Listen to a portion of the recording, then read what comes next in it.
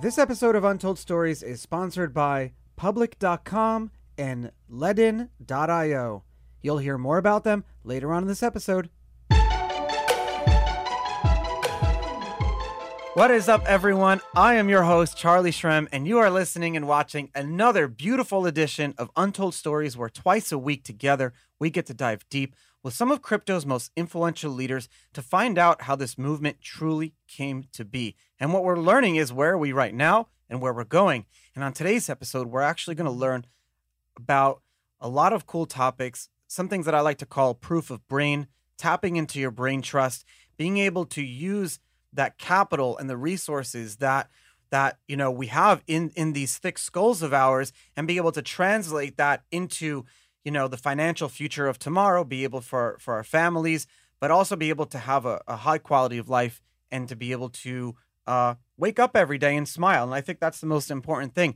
And today on the show to talk about that, we have Adam Jackson, one of the co-founders of the Brain Trust Project. Adam, thank you so much for taking the time and coming on Untold Stories today. Charlie, thanks for having me, man. I'm a big fan of this show and excited to come on and chat with you. I'm a big fan of the show too. It's like episode 238 or something, and I'm just starting to now think about what like a season 2 will look like. I'm thinking of producing maybe like a comedy variety show, like an SNL for crypto once a month live in a studio. I don't know, like a wait, don't tell me type of audio show. There's so many different things that I want to do, but I love doing this. This is my right here, be able to sit a few days a week and talk to some really cool people about some really cool topics. It's what we're here for. It's awesome. I love the format. Somebody needs to do an SNL for crypto though. I mean, all you got to do is go on Twitter for about an hour and read the tweets, and there's your show. Yeah, right. It's a good point. So brain trust, and I want to jump right into it so we can utilize all the time that we have. But brain trust is an idea that probably back in the early days of Craigslist, this was thought. I mean, Craigslist was invented to do exactly this. Because if folks who remember, Craigslist was one of the first way on the internet that we not just communicated with each other, but we started transacting with people we didn't know. And that is a big thing, because back then that was probably step one into that metaverse that everyone talks about now. Just the, people and socially, it's a slow move, but being able to do that. And now fast forward, we have 2021. Brain Trust is one of the first decentralized talent networks that connects skilled, vetted, knowledgeable workers with leading companies. And what's very cool about this, and why I love how, kind of what you did with a blockchain-based alternative here, is that the pricing mechanism. And I want to understand more about that. But essentially, you guys do all of your key value proposition is your efficient price discovery. But before we get, how everything is priced in, before we get kind of into that, I want to understand why Craigslist still, in your opinion, hasn't been disrupted yet. Why does it still exist? Yeah, this is a really interesting take on this. And I haven't thought about the way you approach this until just now, but it actually makes sense. So Craigslist, was the first ostensibly, web service to connect buyer and seller, right? And it turns out, that was Web 1, right? And then Web 2 introduced trust. What Craigslist had that was amazing was no rake, right? It was free to use. And that enabled all these amazing transactions. You could buy a car, you can get an apartment, you can buy a house. All these categories, sprang up from products to services, all peer-to-peer. What they lacked was trust, right? So the Web 2 innovation was create a place to transact and introduce trust and reputation. Oh, and rake, right? So Web 2 innovated the rake. And the rake, got out of control, right? It's, anywhere from 25 to 55+%, depending on the category. And so trust is amazing. It's essential, right? It's so hard to transact without it now on the web, or at least some kind of provable identity, et cetera. But the rake ends up killing the potential of the marketplace. The higher the rake, the more incentive there is for the two parties transacting to disintermediate. Like the marketplace VIG operator. we used to call it. Yeah, the VIG, the rake, the whatever you want. Fees, they're awful. The higher the fees, the less interesting transactions can hit the marketplace. And so, with Web3, it's almost like going back to the Web 1 days from a rake perspective, right? Web 3 inherits inherits reputation and trust from Web 2, but sheds the rake, gives the power back to the users, just like in the Craigslist days, but creates this place where now your reputation can live online. You actually know who you're dealing with because the identity and work history of someone is not Upwork or Fiverr's intellectual property. It actually can live on the blockchain and can be transparent. So back to your question, I sorry, I couldn't help but draw that kind of Web 1, Web 2, Web 3 narrative. But and I'm going to use that now because before you said it, I'd never thought of it. But why has no one disrupted Craigslist? Because when you introduce rake, you leave room for players that take no rake. And so Craigslist operates in every single category except tech jobs in San Francisco, where they charge a $75 fee. That was last time I looked, it might be higher. But so all these Web 2 marketplaces that, put a nicer UI and take a huge fee, there's still room for Craigslist, right? There's still room for the no rake carrier. It's really interesting because I look at the stories now about how folks who are turning $500 into 500,000, folks who are turning 500 into 5 million. It's not, we're almost desensitized to it. We see it often. If you're willing to do the work, listen to the show, and understand how kind of like the innards of this new internet that we're building works, you can make a lot of money. It almost reminds me of that guy who turned like a Snickers bar into a Porsche on Craigslist. Do you remember that? It was trade for this, trade for this. Yeah, exactly. Yeah. But that's what efficient price discovery, they be able to have two parties where there's trust and all of the different metrics of like the trust and everything kind of goes into effect. And then at the same time, elevating that into services. So it's not just about products, it's about services, but it's not just, like Amazon Turk, just data entry services. These are highly specialized services where you have to have, through BrainTrust, efficient price discovery. Why start this? This is not a low-hanging fruit. Obviously, Craigslist still exists, so it's not a low-hanging fruit. Why? Yeah. The big idea behind BrainTrust was the idea that a user-owned network could grow faster and become more valuable than an investor-owned network. And so the way I came to this theory was, my background was I'm a software engineer, came out to California, turned entrepreneur. I've been starting and investing in Web 2 marketplaces my whole career, e-commerce, automotive, healthcare, and investing in many more. And I realized, like, the more fee you take out of these transactions through the rake, the more incentive misalignment you have between the users on the network and the folks who own the network. And because Web 2 marketplaces are all venture backed, they end up being investor owned. Can you say that again? Yeah. Which part? I want to go more into that a little bit about the incentives of users versus owners. Yeah. So let me back up. So like the playbook for Web 2 marketplaces, eBay probably being the first, all the way up to these giant gig economy companies like DoorDash and Uber. The playbook for starting those is you raise a ton of money, hundreds of millions or billions in venture capital. You use that money to subsidize one or both sides of the marketplace, kind of like how Uber started and were giving rides away really cheap. Lyft, same deal. DoorDash, it was cheaper to use DoorDash and go to the restaurant at some point, right? And they subsidize the marketplace in order to gain liquidity, right? To attract buyers, attract sellers, supply, demand. If they're lucky enough to break Earth's orbit and actually build a valuable marketplace and a brand that people want to use and transact on both sides, they're very lucky, right? They've now raised billions of dollars. Now it's time to pay back the investors. And rightfully so, right? Those investors were risk capital. They deserve a return. That return comes in the form of higher and higher fees, or rake, or VIG, whatever you want to call it. And so the higher the rake goes on these marketplaces, the more incentive there is for those users to leave, right? And so my big idea back in 2018, when we were writing the token economic paper for what is now BrainTrust, was User-owned marketplaces will grow faster, become more valuable than investor-owned marketplaces. And so the idea is invert the Web 2 playbook where you raise tons of money and you're owned by investors and then you have a big rake. Invert all of it. Raise minimal amount of money. Get your users involved early and often instead of hiring tons of employees. Give control and ownership of your network away. This is where the token comes in, right? Because you couldn't give, 50 million Uber drivers shares of a Delaware Sea, and who are spanning 50 or 60 countries. Control of Web3 networks comes in the form of a token. And because the users who make their living on this network also control it, they have an incentive to not charge themselves a high rake.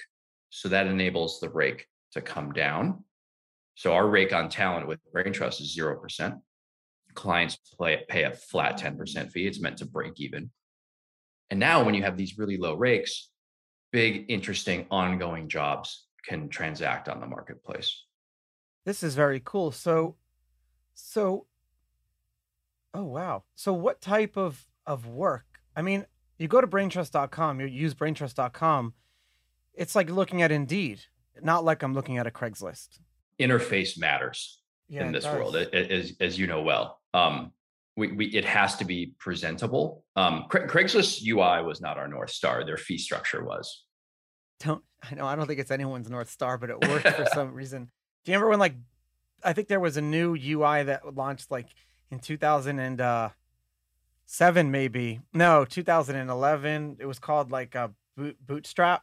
And a lot of from Twitter to Coinbase to BitInstant, we were all using this. It was free. It was beautiful. It was so simple and looked good.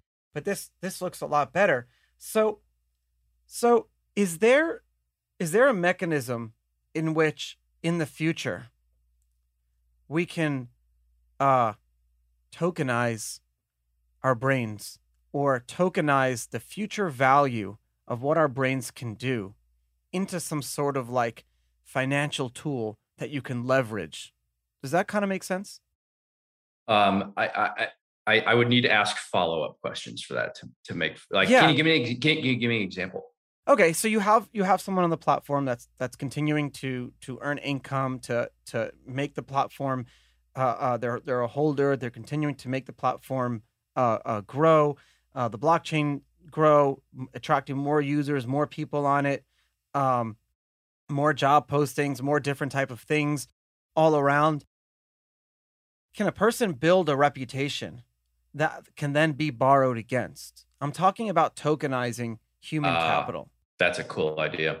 Well, that is not currently a feature on BrainTrust that I'm aware of, but it's a good idea. You're essentially proving your intellectual ability on chain, which we do today. So on BrainTrust, you bid on jobs, you get the job. Say you're going to build a piece of sophisticated software for Goldman Sachs. You complete the job. Goldman's happy with you. So you earn immutable reputation that you were 5 out of 5 on all the aspects you got rated on, and you did the job and earned say $90,000 for doing the job. That's all your immutable work history. That starts to build a fingerprint, basically. That's what I'm getting at, tokenizing that reputation, especially the more highly specialized thing. Like you said, someone building software for Goldman Sachs, that's a long vetting process that Goldman Sachs doesn't allow everyone to. Obviously, you have to have certain probably have to pass certain tests and things like that. But once you do that and you're on that course, that could be tokenized to not just benefit the one who's doing the work, but benefit the blockchain itself. Yeah, it's a really cool idea. I've never heard anyone say that before. The first step of that is proving you are that good by completing these jobs and getting these reviews done, and then increasing your hourly rate. Back to your point about price discovery, the interesting thing about what we've learned running a global talent network is that there's unlimited demand, global demand for tech talent, and limited supply. And so we're not, we essentially, BrainTrust is essentially a matching engine. It's a DEX for technical talent. And so price discovery is, we're about to publish a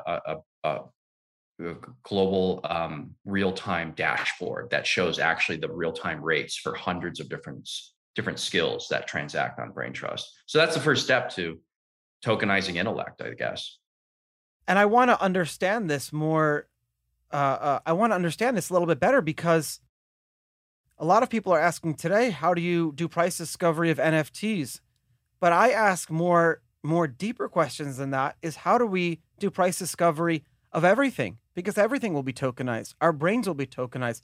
There'll be price discovery on us. There'll be price discovery, everything that can be and will be securitized and tokenized because like you said, it creates more efficient rakes. It creates more efficient VIGs. It allows both parties without needing trust.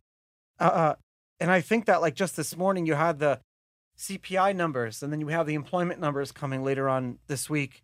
Do you think that we're the way we kind of take employment numbers, is that wrong? Because as we go towards, like you said, the DoorDash, the gig economy, that's the job. You know, someone online doing something with NFTs or, you know, breeding horses on Zed Run and being able to race them and earn money. That person doesn't have a job. So they're technically unemployed. Are we looking at are we still kind of like managing our economy in 1.0 when we're building the 3.0? I think that is true in so many different dimensions. I mean, the way employment is measured to the point you just made is completely false. The way prices are measured, the CPI is a joke, right? It's just something the government kind of shows up and says, look, inflation is not that bad. And it's going away, don't worry. Yeah. But it is bad broken. And it's not going away. That's the problem. Correct. Do you see a future where prices won't be just like, how does it work with equity and with shares and things like that? Right now, we're just looking at the dollar or crypto or burst being the mechanism in which things are transacted. How do you operate if someone wants to build something where there's equity involved or shares or warrants? Has that ever been asked for? Like denominating the value of an hour of your time in something other than dollars. Yes. Yeah, I mean, I think this is the lifeblood of all startups, right? Is figuring out how much ownership someone should get in an enterprise in exchange for taking, you know, a depressed or below market rate salary. What's hard about that is traditional startups get valued maybe once every 18 months or something, and it's usually a VC doing some relatively unsophisticated math to come up with the valuation.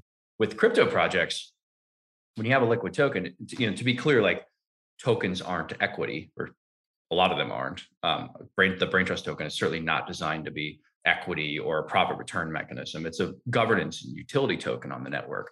But it does have value insofar as it's useful, right? It represents control of the I would network. argue that has more value in the things of tomorrow than equity does. Well, what's interesting is I've heard some VCs in the space say exactly the same thing. So we're a number of us are trying to figure out how to build a Web3 valuation network, and it's tough, right? It hasn't been done before. The normal kind of valuation frameworks for stock to flow and MV equals PQ, they just don't make any sense in utility networks.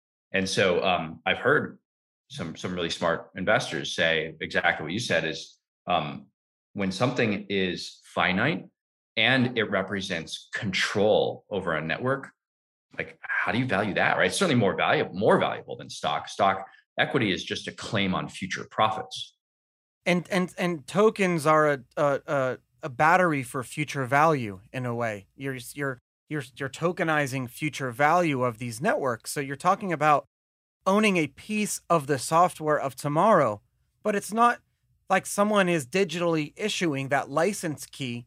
This is baked into the open source network code that these tokens run the network. So by owning a certain amount of tokens, and then when you hit certain thresholds of ownership, and this is something that we could talk about in the larger ecosystem that I've learned, is that there's a different type of investor.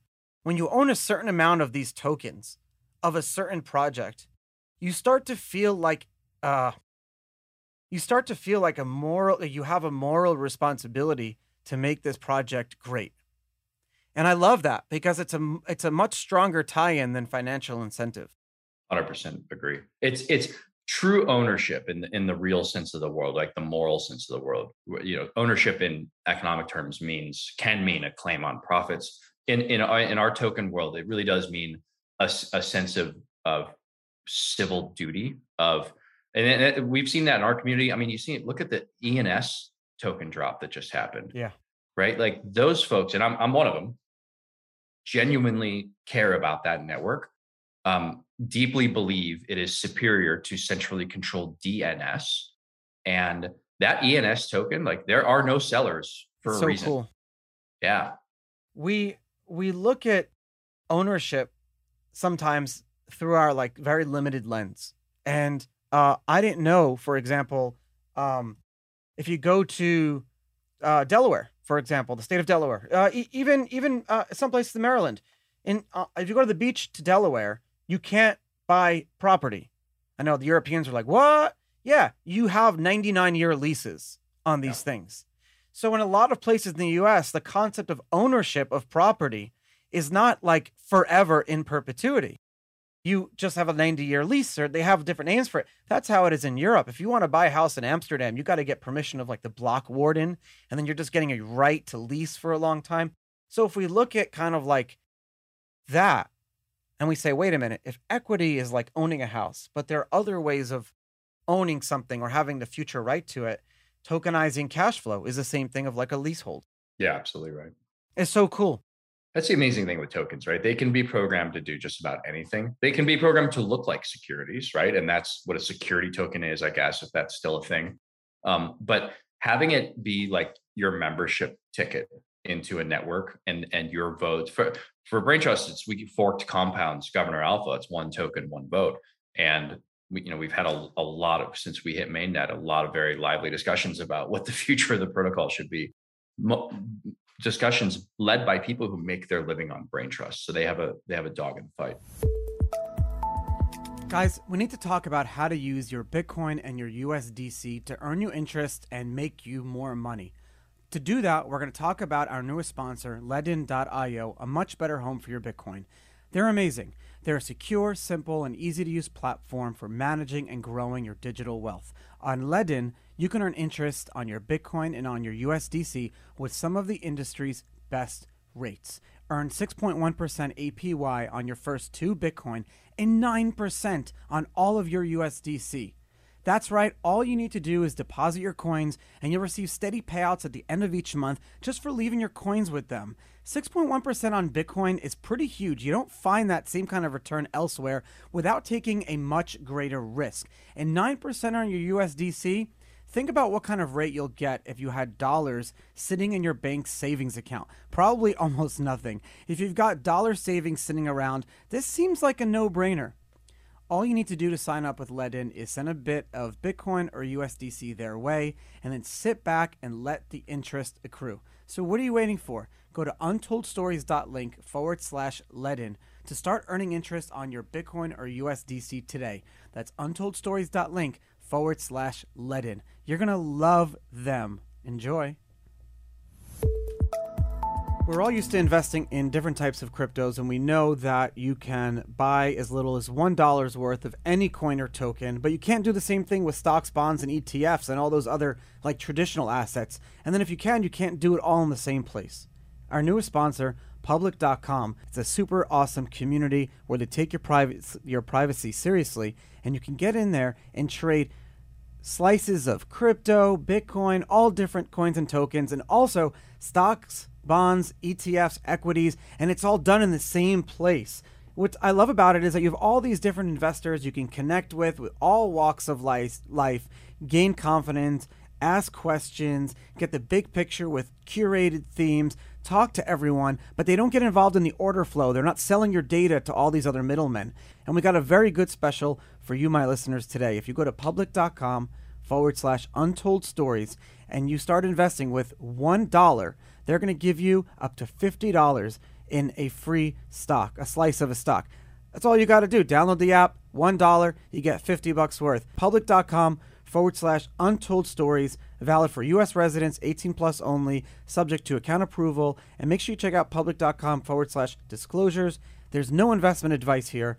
These guys have been doing and amalgamating all of these different types of community, stock, bonds, ETFs, cryptos all together. Make sure you check it all out. Public.com/untold stories. So this is something very cool that I've been noticing too.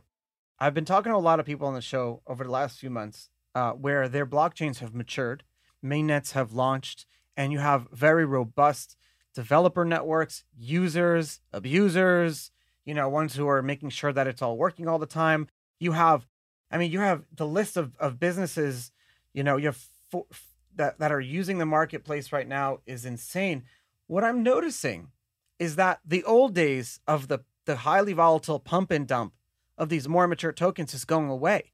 And so much to say that I had a previous guest who calls his token a stable coin, even though it's not not meant to be, but because the market is so perfected of buyers and sellers and demand, and those who are earning it and those who are holding versus selling it, that you see like a nice 10% appreciation year over year. But he's like, I like that. What do you think? Do you think the futures of these tokens are like more stable, a slow appreciation growth? You're like, it's kind of a beautiful thing in a way. Yeah, I love this topic because I think there are more creative and probably more accurate ways to look at this than assuming the US dollar is the gold standard of stable coins, right? Like, do a volatility. Wait, is Bitcoin volatile or is the dollar volatile? Yeah. Flip the pair. I would argue the dollar is way more volatile, especially lately, than Bitcoin, because the dollar is being massively inflated and the government is completely mishandling it. And we don't even know where this money's going. It's paying people to stay home and not work, which drives prices up. And we're in this, inflation death spiral, hopefully not stagflation later. And people say Bitcoin's unstable. I don't know. I think we're thinking about it the wrong way. I think this is the idea of the dollar being the global reserve currency, to me, is becoming more and more anachronistic because of the way the Fed handles the supply. Do you think stagflation is where we're going to go in a few years from now? I sure hope not. I really do. Yeah, what does that word look like? It's like the 1970s type of thing. Yeah, like exactly. Recession inflation, where the demand doesn't keep up. Yeah. And just raising interest rates can't stop it. And it becomes this kind of death spiral where people can't afford goods and the currency, becomes more and more meaningless. And it's, I hope we don't get there. I'm like scared of this topic, but we need to talk about it a little bit because I need to keep everyone aware. I talked to a lot of people who went through hyperinflation. I've had friends who went through hyperinflation in East Germany to, from actually one of my good friends runs one of the largest Bitcoin ATM companies in the US who went through like the hyperinflation, grew up in East Germany. Like that's what the people like Leonard Lopin from Byte Federal, if anyone wants to listen to that show. That's what's crazy. So these folks have been through it. And I went to school. I learned about a stable dollar, stable currencies. But then I'm just looking at my adult life. I'm a little over 30 years old. My adult life, I've been through 2008, 2009, 2011, 2001. I look at, I thank God, I thank Satoshi every day because I look back and since 2009, the only stability that I've had is my wife and Bitcoin. That's it. The dollar has not been something that I could rely on. And I'm not saying this like I'm not this crazy lunatic. This is personally, this is me. I can't rely on it anymore. It's scary. I don't like talking about it though. Yeah, no, I'm with you, man. Well, as long as you got a great wife, which it sounds like you do, I've heard you talk a lot about her, and you got enough Bitcoin, life is good. I just heard this morning, I can't believe I'm actually starting to hear folks say, well, one way that governments or businesses, or actually the future of the dollar rests on the Fed buying Bitcoin and keeping it on its balance sheet, because Satoshi was very smart. Bitcoin, no one created it. It's its own. It was created by the people. For all we know, Satoshi was a group of 10,000 people that are really good at keeping a secret. So Bitcoin was created by the people for the people. It's the most American thing in the world. So if you have, that is the future of the dollar 3.0. It's why China is trying to get their own central bank digital currency. And sure as hell, they're holding Bitcoin on their balance sheet. Yeah, well, they've been mining most of it. Um, Yeah. yeah, the central bank digital currency thing, it's just a control, right? It's how you make sure you can call back supply, as opposed to the system we have now where we print, and they think in the old days, raising interest rates would be the way to call back supply. It just doesn't work that way anymore. And so the Fed here has a strong incentive to use a central bank digital currency. But I think that comment is true. The more hard money that backs these fiat currencies, and the hardest of hard money, of course, is Bitcoin, the safer these fiat currencies' future is. I'm a little more pessimistic than that, though. I think this thing is out of the Yeah. bottle. Really. It's being in dollars.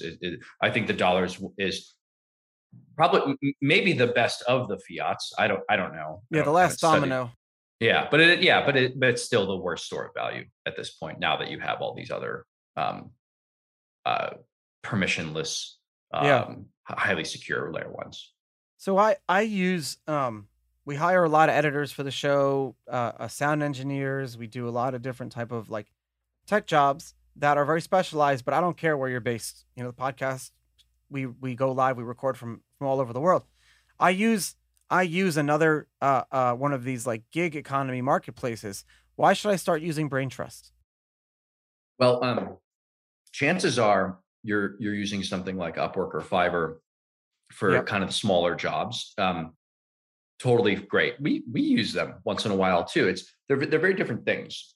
Brain Trust is a network for people who want essentially full-time work. Like they want gigs that they can live off of. Oh. So I'll give you an example. Like the Upwork's normal job size is $500. The average job on Brain Trust is something like $77,000. And so you can have a programmer, computer programmer on both sites, but because the fees are so high on Upwork, Goldman Sachs is not going to come put $100,000 job on Upwork or Fiverr. They're going to come to Brain Trust to do it.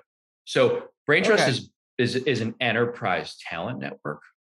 And it's really above that. It's a protocol for work, right? Now Brain Trust could get into and compete with lower. No, but you don't need to. Like, for example, I'm right now trying to hire, if anyone's listening, I'm looking to hire someone who like worked for a comedy TV show. So if you worked for like Jon Stewart, if you worked for like Saturday Night Live, if you worked for any variety show type of thing, and you know crypto, you're a comedian and you write jokes, I want to hire you. This is a 6-figure job. You know, work full-time for Untold Stories. I can find this person on Brain Trust. Not today. We're not in that category. You're killing me. But almost there. I mean, how many people fit that description? Very few. 20 people in the world who fit that. But so, I mean, the bigger idea here is like Brain Trust is an open protocol for work that connects any kind of talent with big clients. We have focused traditionally. The project's only been live for 18 months. We've focused traditionally on big enterprise companies like Nike and Goldman Sachs, finding technical talent, designers, programmers, product managers. The protocol is open source. It could be used for any category. That's so cool. We've had people come to us and say, how about Brain Trust for lawyers, right? We should unbundle the law firm. And so I can imagine someone using the protocol for that. Brain Trust for television writers. It's a great idea, right? It's not something like I'll work on, right? So this is like an open source whole ecosystem now. You got it, man. Yeah, that's the whole point. That's so cool. So we built this playbook in hopes that other people that love other categories. I've been in the tech category for a long time, so I'm going to stay in this category. But we've had lawyers come to us and say we're going to build the legal category out. I'm going to do it for actors. I'm going to do like Brain Trust Hollywood, and I'm going to do writers, producers, actors, directors, and then you have the whole, and this is the thing, you look at, here's a great example. I'm sorry for constantly cutting you off, but no, please, I want to use the film industry. The Yeah. ones who do the most work get paid the least. The grips, the cameramen. I just was living on a film set for 30 days. These are like the freaking soldiers. They are the front men and women. Actually, more women than men now, but that are literally putting on the show. They get paid the least. They get paid the least because they're the last ones that people worry about. There was almost a huge strike in Hollywood a few weeks ago because they were trying to, But why is it that their unions are negotiating on behalf of like grips who live in upstate New York? It makes no sense. Brain Trust Hollywood. You're talking about efficient price discovery for every industry. 100%, dude. And think about it. It would disintermediate agents, I'm writing that right? down. Think about how much agents take out of talent's paychecks, right? It's 20, 30, Yeah. 40%. That's what Yeah, Brain Trust is set up it's to do. 30%. Your manager takes around 10, 15 for the agent, and then 5 for there's always points that you have to pay someone. So if you're, Yeah. and most people don't realize that right now, I just did a movie right now, like these actors aren't making copious amounts of money. There's like 12 actors are, but the average actor who you see on billboards who, Cobra Kai type people, $30,000-$40,000 for a movie. Like, and that's if you're really good. That's if you're maybe 50, maybe Seth Rogen or whatever is getting 70,000. So it's not something that can trickle down to all these different people. I mean, imagine an open source tokenized network that connects the producers with the talent they need. Yeah. It's Brain Trust, but for Hollywood. Absolutely. We're about to do a film in Scotland, and that film is based on getting the best actors and actresses in Scotland because the film can't afford to bring in people from outside of Scotland.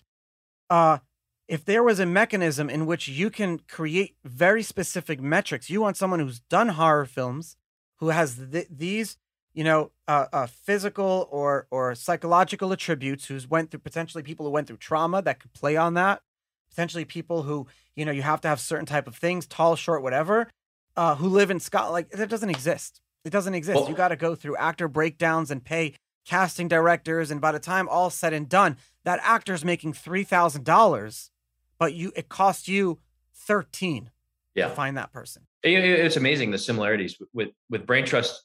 It's skills, location, or which time zone will you serve since the work's all done remotely. Yeah. Language, right? So you take that whole archetype, like the whole database that you're talking about, and you apply it for actors. Tall, short, to tone of voice, accents you can do, whatever, and style of acting you do. And it's a taxonomy that every actor signs up for, creates their profile. You can maybe even import your IMDb. And then producers can, when they get on the ground, can just tap right into it and do casting calls right off that network and pay people through the network. And then, like in a decade from now, someone could borrow money to get a house based on the work that they've done and the future work that they're going to do. Absolutely. At a very efficient rate. If you think about the token that would run this network, I'll just use our network for the Brain Trust network because I know it the best. But if you earn a lot of the only way to earn Brain Trust tokens is to help build the network. You can invite more talent, vet the talent, invite clients. Most of our clients came from network invitations, referral engine. You earn tokens for doing that. If the tokens end up being valuable because they control the network, borrow against them, and there you go.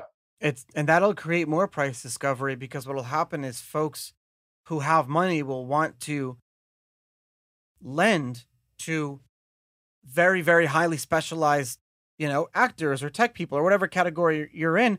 Those are the perfect people to lend to. And then what's going to happen is banks are going to say, if you're not on Brain Trust, we won't lend you money.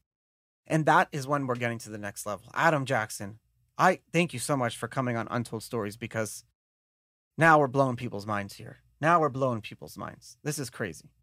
Charlie, big fan. And this was an awesome conversation. Thank you so much for having me. I just want to ask you, what do you envision 5 years from now Brain Trust look like? Do you think you're going to have dozens and dozens, hundreds of different Brain Trusts all contributing to the same type of ecosystem? Here's what I see. So Brain Trust is a protocol for information workers, knowledge workers, to leave their cubicles, their W-2 jobs where they're being underutilized at some corporation and being forced to go to an office and work on things they don't want, to peel out and specialize on just the things they want to do, when they want to do them, from where they want to work, at an hourly rate they think is fair. Everyone becomes their own business. Everyone becomes their own freelancer. This is what the gig economy promised to folks that deliver food, people, and products. And it ended up being kind of exploitative, right? Yeah, it Because stopped there. It yeah, never went to that DoorDash next ends up level. making all the money, right? Yeah. DoorDash pushes restaurants into negative gross margins and doesn't pay pays Dashers well below the minimum wage, the federal minimum wage of $15. Turns out it was just an exploitation of labor, and that is still true today. Um, Brain Trust is the opposite. It doesn't charge the talent any rake. It's transparent. It gets out of the way. It lets the users who make their living on the network also control it. And so we're just in this narrow category of IT outsourcing today. In 10 years, I see every lawyer works through this, every accountant, everyone who sort of is a knowledge worker. There's no reason to have a full-time job. There's no reason to belong to a firm that takes 50% of your revenue. You control your own destiny. We've been on this theme of smart cities, and that's going to be part of that puzzle piece too, is that smart cities will hire smart people to do the work. So the person or the people that are hired by the smart city, by the DAOs that are governing these cities, it's so cool, are I going to love be that. tapping into these Concept. brain trusts. Oh my God, I could do a whole show. I could do a whole You season on should. smart cities. Oh my I know. God. I am obsessed with smart cities. I love the idea. The cool thing about it is that the people who want to talk about smart cities the most are the politicians. Like my local mayor downstairs, he's literally having coffee downstairs right now. If I bring him up in the studio to talk about smart cities, he's going to be all over it. Like people Awesome. love talking about this, and it is the future. The mayors, the councilmen, the city that you live in. You look at the news, just like, and COVID really gave a lot. And that's one of the benefits that came out of COVID, I would say, because there are good things that came out of this whole epidemic that we went through. The pandemic, sorry, is that home rule. We saw the power of cities again. The San Francisco City Council has more power than the county or the state government. And states are more than happy to defer that power to local city council. I think that's an amazing thing. I think it is too. And now it matters quite a lot who your mayor is, right? Just ask anyone who lives in San Francisco or Los Angeles how much that matters. And I'm very glad that where you live, they're talking about smart cities. Where I live in San Francisco, you'll never hear that term. Never, never, never. Yeah. Your city has a lot of other things that they're dealing with right now. I don't think there's time for smart cities, but Agreed. But on that note, I'm a bull on things that people are bearish on. So as soon as people are like the end of cities, I'm bullish on cities. So, Me too. you know, buy when there's blood. Warren Buffett, he may not like Bitcoin, but he said something smart. Buy when there's blood on the streets. Never been wrong about that. So, I mean, Adam, thank you so much for coming on Untold Stories. My listeners, thank you guys for another amazing day. And I'm very excited to see you back in a few days, talk about smart cities and all the cool, fun stuff. So have a great week. Thank you, Adam. Thanks, Charlie. Great to see you.